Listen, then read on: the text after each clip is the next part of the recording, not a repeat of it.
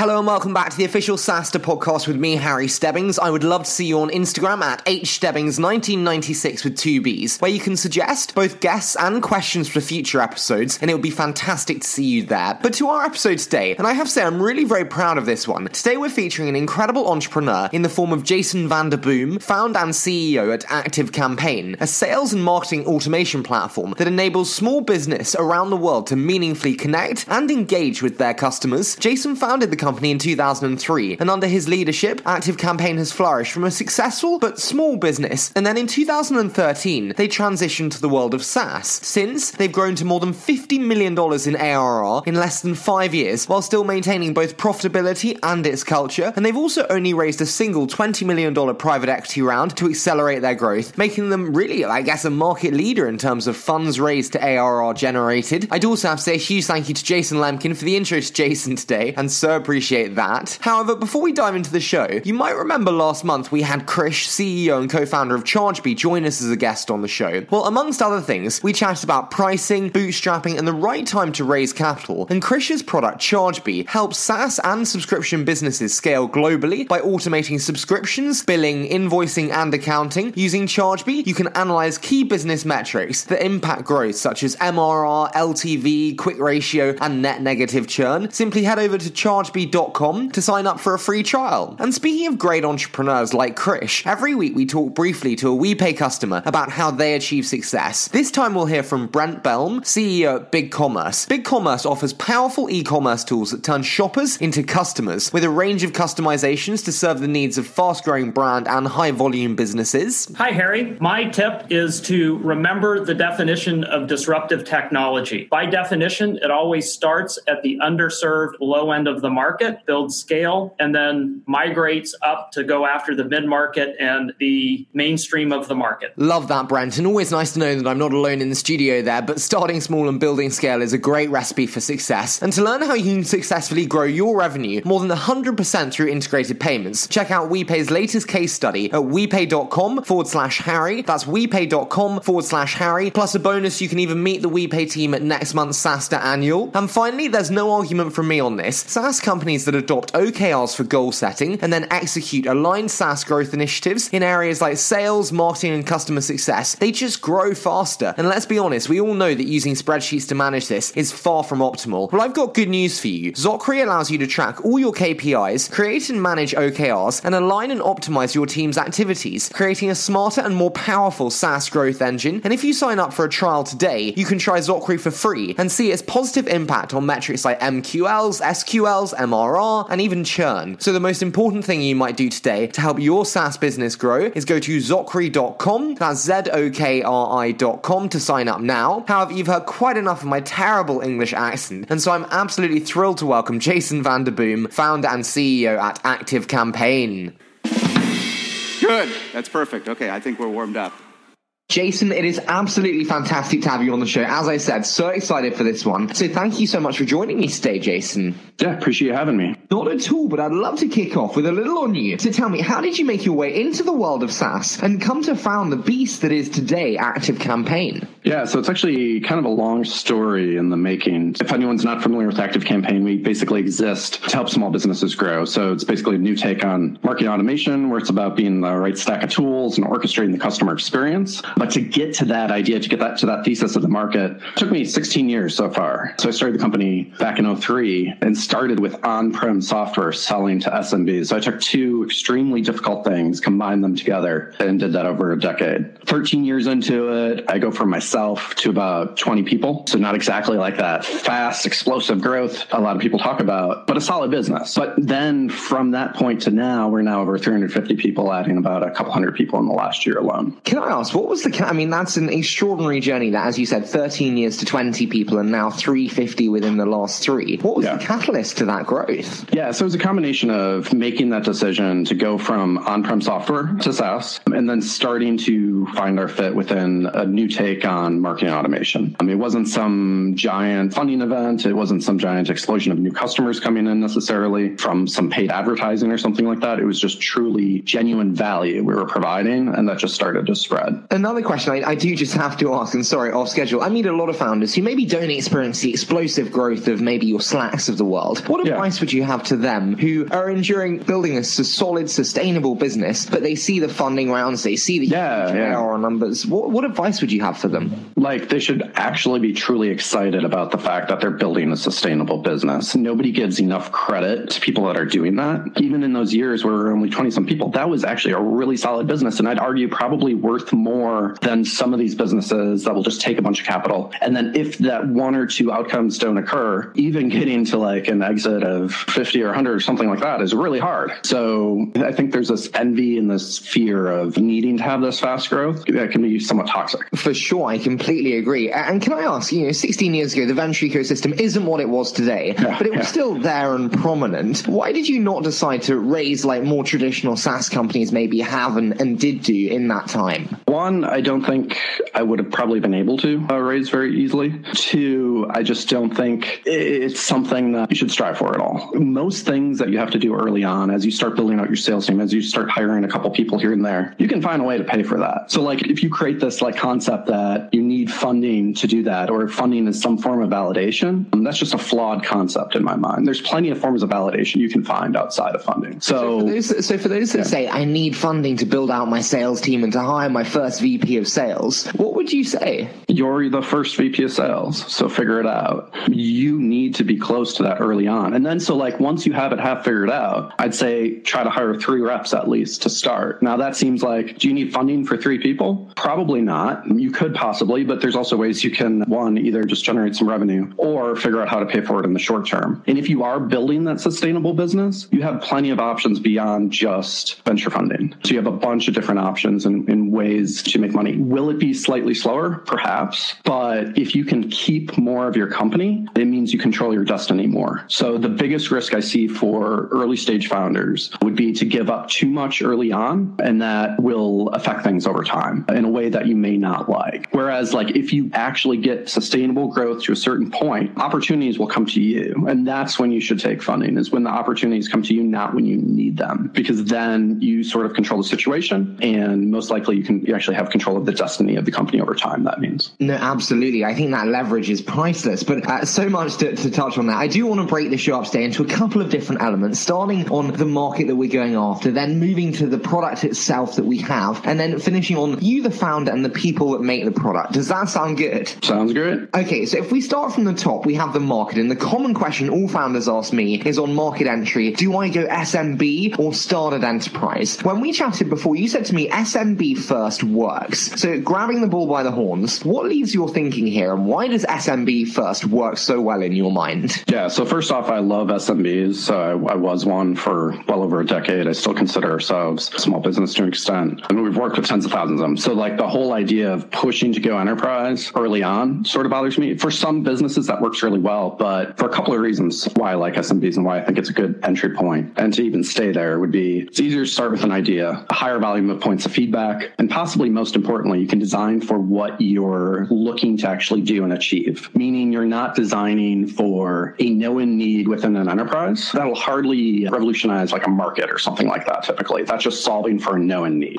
So if you have an idea that's a little bit beyond that, starting with the SMB will allow you to do that because you don't have a single company that's going to just push you into a direction of their own choosing. The other thing I'd say is everyone always says like don't design for an outcome like an acquisition, IPO, etc. I say don't design for enterprise, meaning go SMB first, allow mid-market enterprise to buy from you, and it gives you a unique advantage in which you can sort of apply pressure to the enterprise space in a way that the space hasn't seen or hasn't requested. So if you start with enterprise first, you're hardly going to like shift the way of thinking there. You're just going to create something that's known and likely something that's similar to something in the space. No, I couldn't agree with you more there. And two kind of concerns or questions that come to my mind. Really, complete lie around. And the ACVs that are inherent within SMB, I have to admit, I've been prone to it myself, along with other VCs that kind of immediately say to founders, with those ACVs, it's going to take 20,000, 30,000 customers to scale to X number of revenue. How do you respond to the common VC statement of, such small ACVs, the difficulty with the go-to-market? Yeah. How do you respond to that? Well, bluntly, I'd probably just say, who cares? But that's just, I've seen the power of that compounding. And also, like, if you're providing that much value and whatnot, mid-market enterprise will start buying from you. That's always the situation I'd want to be in first before trying to sell to them, meaning that they're seeing enough value to come down and buy, and you're not forcing something on them. Even early on, like when it was just myself and I was in art school and whatnot, I had businesses like IBM, Pixar, Texas Instruments, all buying licenses. Like, I was not going after the enterprise, and half the time you start within an enterprise in a department or in some small organization within it, right? So it's this not obsessing about that. They will come to you. And we've seen this with so many other companies that have been SMB first. I think it's mostly this push from enterprise is just like, it's every playbook, it's every thought. It always goes down to that, like, ACVs are terrible. Yeah, on a blended basis, your ACV may be low, but you will start finding ways to get some larger ACVs in there as well. No, I love that. Let mid-market come to you. The other kind of common statement is that the mortality rate of SMBs is so high that your churn is inevitably just going to be so much higher. Is that something that you've seen? And how would you respond to that statement from most VCs? Yeah, so it's higher. But also, there's more of them. It's also a market that everyone uses and then leaves. So let's say you actually figure out retention. You figure out a way to have 100% plus revenue retention like we have with being focused on SMB. That's a fantastic place to be within, right? Because that means it's harder. But if you can figure that out, and if you can provide enough value and provide enough organic way of customers adopting your platform, you have a unique advantage. And you can use all of that, and you can use that momentum. And if your true care is like chipping away at mid-market or enterprise, you can use all of that to both fund and create this sort of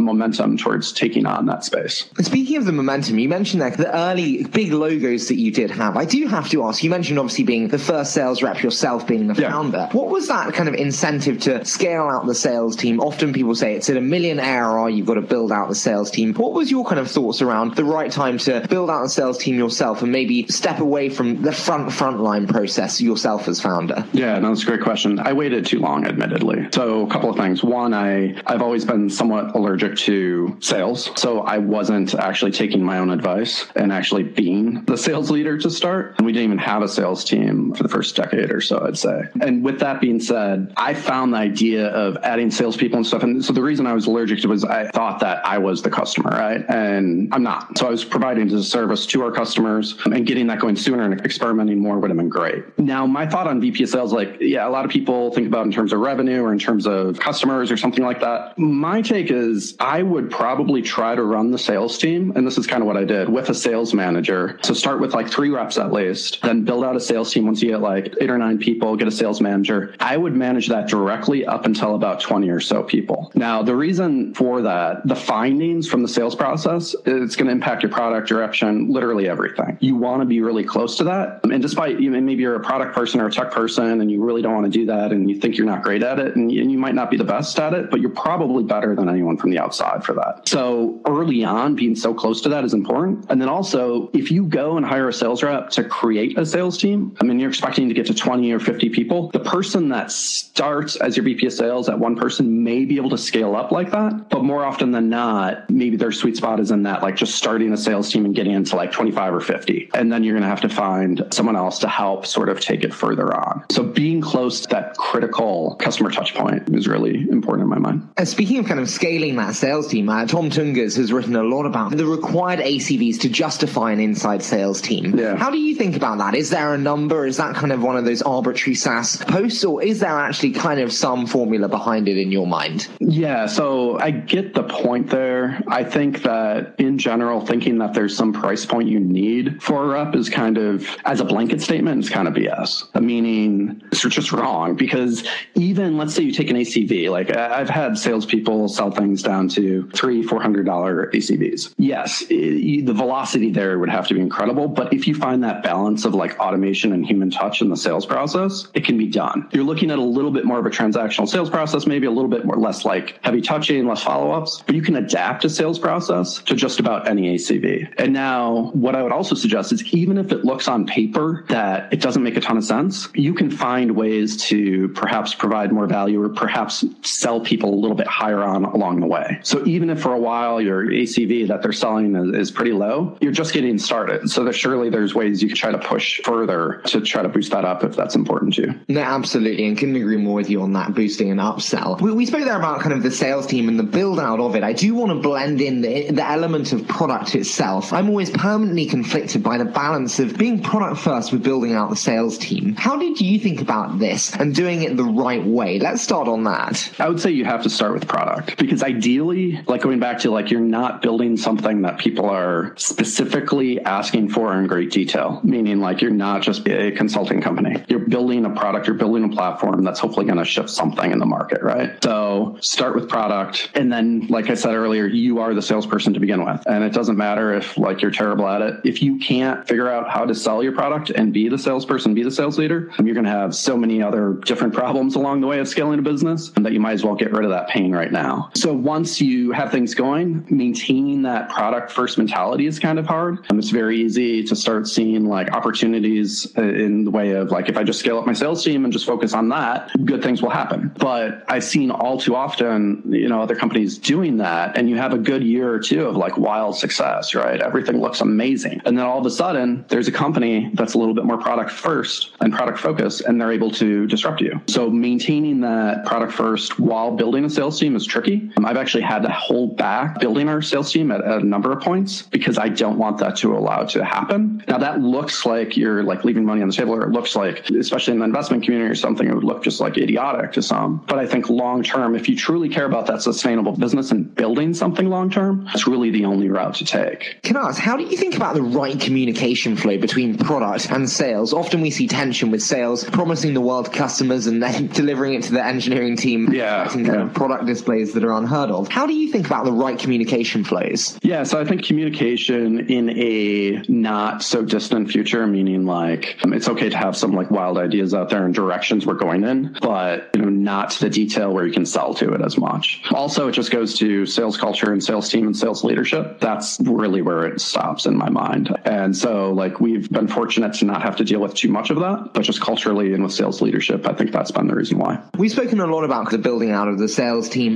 building out of the product as well. In a lot of cases today, it's the assumed thinking that both requires funding. We spoke before about the many options that one has, but we also spoke before this interview, and you said to me about optimizing timing for funding. How can I not dive on this one, Jason? What did you mean by optimizing timing for funding? Yeah, so kind of going back to like, first off, nobody really cares that you got funding if you get it. So don't really celebrate it. Meaning the concept that funding is validation, that's a flawed concept. Your competitors maybe care. Maybe if you're focusing on enterprise, it helps you. But otherwise, like if you're SMB, your customers probably are actually kind of scared if you get funding based on the push to enterprise all the time. So really find ways to just build things out. Like going back to like building out a sales team, like you can find a way to pay for 3 reps if you've already proven out a process, and do things that just will not scale at all, and do them all the time and keep doing them as you grow your business. We do so many things that like anyone just looking at it on paper would be puzzled by, but we're not designing for some like short-term need or trying to optimize some metric or KPI for someone to get some outcome. We're doing something based on what we know the value will be over time. So, and just know that you know more than you probably give yourself credit to. And then just let it happen in an ideal situation. It's not always possible for certain business, but let it happen naturally. Expect it'll never happen, meaning like there's probably no help on the way. If you just live by that idea and it's just being up to you, you're forced to build a sustainable business and something you control. And not to be all doom and gloom with all of that. There is positive with that. When you do that, and if you build that sustainable business, you're providing unique value, you're staying really close to your customers, opportunities will come to you. And when you have them and they're not needed, then act on them. If you have opportunities and they are needed, try to find a different way. And using that, if at all possible, it's not always possible. For some businesses, it wouldn't make sense. But if you can, it's a very advantageous place to be in. One other big positive that's often cited with kind of that big funding announcement is what it does in terms of allowing you to hire the very best candidates. Would you agree with that, or is that maybe an unfair statement to make? Yeah, so I think it's unfortunately partially true because it provides some form of validation. But going back to my other point, you can get validation from a number of different areas. It doesn't have to be just that. So we experienced that ourselves earlier on where nobody knew about us, right? Like even in the market. So like hiring, and then if you don't have that validation of an investor or something like that, it's a little harder. But as a founder or as leadership in a company, like it's your job to be able to sell the product, sell the company, sell the vision. So like if you're not able to do that, you're going to have a lot of struggles. So I actually like the idea of being put in that situation and forced to try to sell the vision enough so that you can find a fantastic leader without having as much external validation. No, absolutely. I completely get you there. I almost view it as a crutch that you kind of are strengthened on as a leader because you have to do it without it. Yeah, absolutely. If we kind of merge everything that we've discussed together, though, we have the product, we have the people, and you said before to me that you can never have any form of distance between yourself and customer feedback. Sounds very nice. What does it look like in practice and reality, Jason? It's extremely painful in practice and reality. So my thought, and I'm a huge believer in the idea of, as a leader, as a founder of a company, you need to be consuming all feedback in some fashion. And it has to be direct and not in a summary form. Meaning, like, whether it be NPS or something like that, actually reading it. So despite having 60,000 plus customers, I read all NPS, all cancellations, basically the first thing I do when I wake up and the last thing I do before I go to sleep. Now, it's like the worst way to start your day for how some people would think, but you only get a true sense of where are the pain points, where are you providing value by looking at that level of detail. Now, it's human nature to like want to make that easier. So like, what do? We all create a role, maybe put someone in that, and they're going to maybe create a fun report for you or something, or maybe check that out every couple of weeks or something like that. But I've done that. I've tried to just look at it in batches, things like that. Every time I've done that, I'm losing something. I'm losing like an understanding of the business, of the customers, of the customer pain points, opportunities, and where value is being seen. And I'm just losing the ability to run the company as efficiently as I should. So that level of detail, like maybe it's not scalable forever. Plenty of people have told me that already, but like I'm still okay. I'm still a happy person and whatnot. That gives you such a unique advantage. And it becomes infectious as well. So like I do this, but now other leaders have started doing that, and it's been spreading throughout the company where people want to be able to get all of this raw data in real time so they can check it out, which is an amazing cultural thing to happen. So I absolutely love that. I mean, I feel sorry for you waking up to that, but I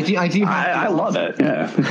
I do have to also, in terms of the communication flow, you get that raw data, you get that feedback. What does that communication flow look like into the differing segments of the organization, product, sales, marketing, from your kind of raw data ingestion? Yeah, sure. So yeah, I get like a raw data feed of it. We then have people tag some of it, and then it'll go off to different parts of the organization. And then we also have people working on all of the NPS, cancellation, churners, and everything like that in more of a being able to take action on it. I'll see something or someone else will see something. We can just kind of note it. And then other people will follow up and see what the outcome is. And what's fascinating here is we're talking about like, I'll have discussions with like our CTO and others of an account that's like $49 MRR. And it's just absurd to others outside of the company that we're all spending the time, such a small like MRR, but that pain point and that opportunity that we're identifying and caring about the customer experience, regardless of ACV, is what creates a truly unique customer experience. So I think that's how you can build something that doesn't necessarily look right on paper all the time, but it'll prove to be a differentiator for you. Jason, listen, I love that. And it's one of the first times I've heard it on the show. I do have to ask it, with kind of all that raw data, I automatically think of Ford's statement, if I made the product that people wanted, I would have made a faster horse. With so much data coming in, how do you determine between customer driven versus customer informed and that kind of distinguishing? Yeah, no, that's a good point. And so it's a guiding indicator of just value provided. That's it. And potential opportunities and whatnot. So what you don't want to do is you don't want to drive decisions directly from feedback. They're basically just indicators and little lights of something. Feedback is not your roadmap. If it is, you're going to be an irrelevant company, but it is going to expose some pain and opportunity. So what you do with that is more up to you, but you should never work directly off of it. I love that. Feedback is not your roadmap. That's a quote that should be coined. The final element, though, that I do have to touch on, Jason, is your role as CEO. As we mentioned earlier, an astounding 16 years. Tell me, with that in mind, how does the role of CEO change over time? You go through these phases of being tired and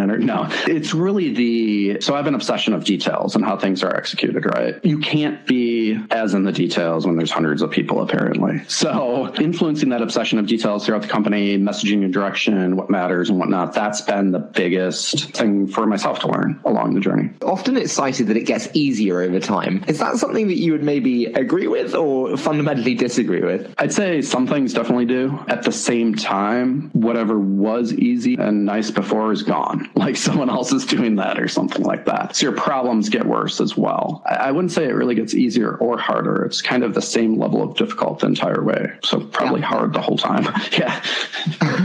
That's reassuring to hear. That's great. Over the 16 years, there must have been some pretty kind of pivotal moments. What have been some of the core inflection points in the company scaling that you saw firsthand as CEO? Yeah, so one was that move and that decision to go from on-prem to SaaS. It wasn't a sure thing. We're taking a profitable company that was growing and deciding to throw away all the revenue and start from scratch at $9 a month. The other I'd say is when we hit around 150 people or so, not being able to actually truly know people. Like I know a lot of people, but truly know them, kind of where they're trying to go, what they're trying to do, and be able to actually communicate with them all on that truly individual level, it just becomes impossible. That was hard for myself to get past that point. Another thing has been an interesting point of we've always been kind of this underdog, this sort of unknown in the market. As we've scaled, as we've started taking market share and whatnot, that's changing. So just seeing that happen, it's just been fascinating and validation. And another example of validation that doesn't require diluting the company. Can I ask, what was the hardest phase within the journey for you as CEO? And you seem incredibly calm, logical, rational. How do you deal with the shit hit the fan moments? I had a wonderful one in my on-prem days. So 2008, we had the financial thing occur, right? We were only 8 people at the time. We made this great decision to have a couple new products. They didn't really take off as we thought. So kind of mid-year 2008, I go on my honeymoon. I come back and all of a sudden things are not good. The business is not as sustainable. So I had to just stop paying myself for about a year, lived off credit cards, things like that, found a way to do things. We did some crazy things in that time. The business was never really impacted. Employees were never impacted in any way, but we were doing we had to even do some consulting work and whatnot to get through that phase. But just taking those things head on, finding a way, and there's usually a way to find a way through things, and then learning from them. So part of that situation caused us to think about our revenue stability and our growth and that push to SaaS. It took longer than it should have to make the call to switch to SaaS from on-prem. But with every challenging thing, they're actually blessings in a way because you're getting something out of it. So you should try to appreciate them after the fact once you get through it. My word, I hope for your composure one day. It's pretty incredible to hear. But I do, Jason, want to move into my favorite element of any interview, being the quick fire round. So I say a short statement, you give me your immediate thoughts in about 60 seconds. Are you strapped in? Yep. No man's land in SaaS pricing. Does it exist or not really? I do not believe it exists. I believe that just sounds like a VP of sales that wants to run their same playbook over and over. Tell me, sales rep productivity, what's good in your mind? So there's plenty of things. In my mind, it's really executional excellence and caring about the details, and then everything else will trail that. Yeah. Multi-year deals, they're often hailed. Are they always amazing? And is there anything to watch for? I may be the only person that hates annual and multi-year deals. I love them from a financial standpoint, but I love the pressure of a month-to-month deal. You have to provide value all the time, and you can't get lazy. Yeah, you are on your own on that one. Tell me, you're deserted. This one's a new one, but it's going to be a good one. You're deserted on a desert island, and you can take one thing. What would it be and why? That is a good one. It sounds cheesy, but I guess just family sounds like a nice vacation break. Tell me, let's finish on what do you know now that you wish you'd known at the beginning? The world doesn't end when you try things, meaning don't ever impact your existing base. Don't experiment with pricing on them. Don't mess around with your existing customers, but experiment as much as possible and don't hold back on ideas with net new business. That's something that we've done time and time again, continue to do. We hold back on things. That's this fear of success almost that causes it. If it's successful, we'll need X, Y, and Z. Just try it and deal with the consequences. Jason, I think you can tell from how little I stuck to the schedule, but I've so enjoyed today. Thank you so much for joining me, and I can't wait for the exciting future ahead with Active Campaign. Yeah, no, thanks again for having me. I really enjoyed it.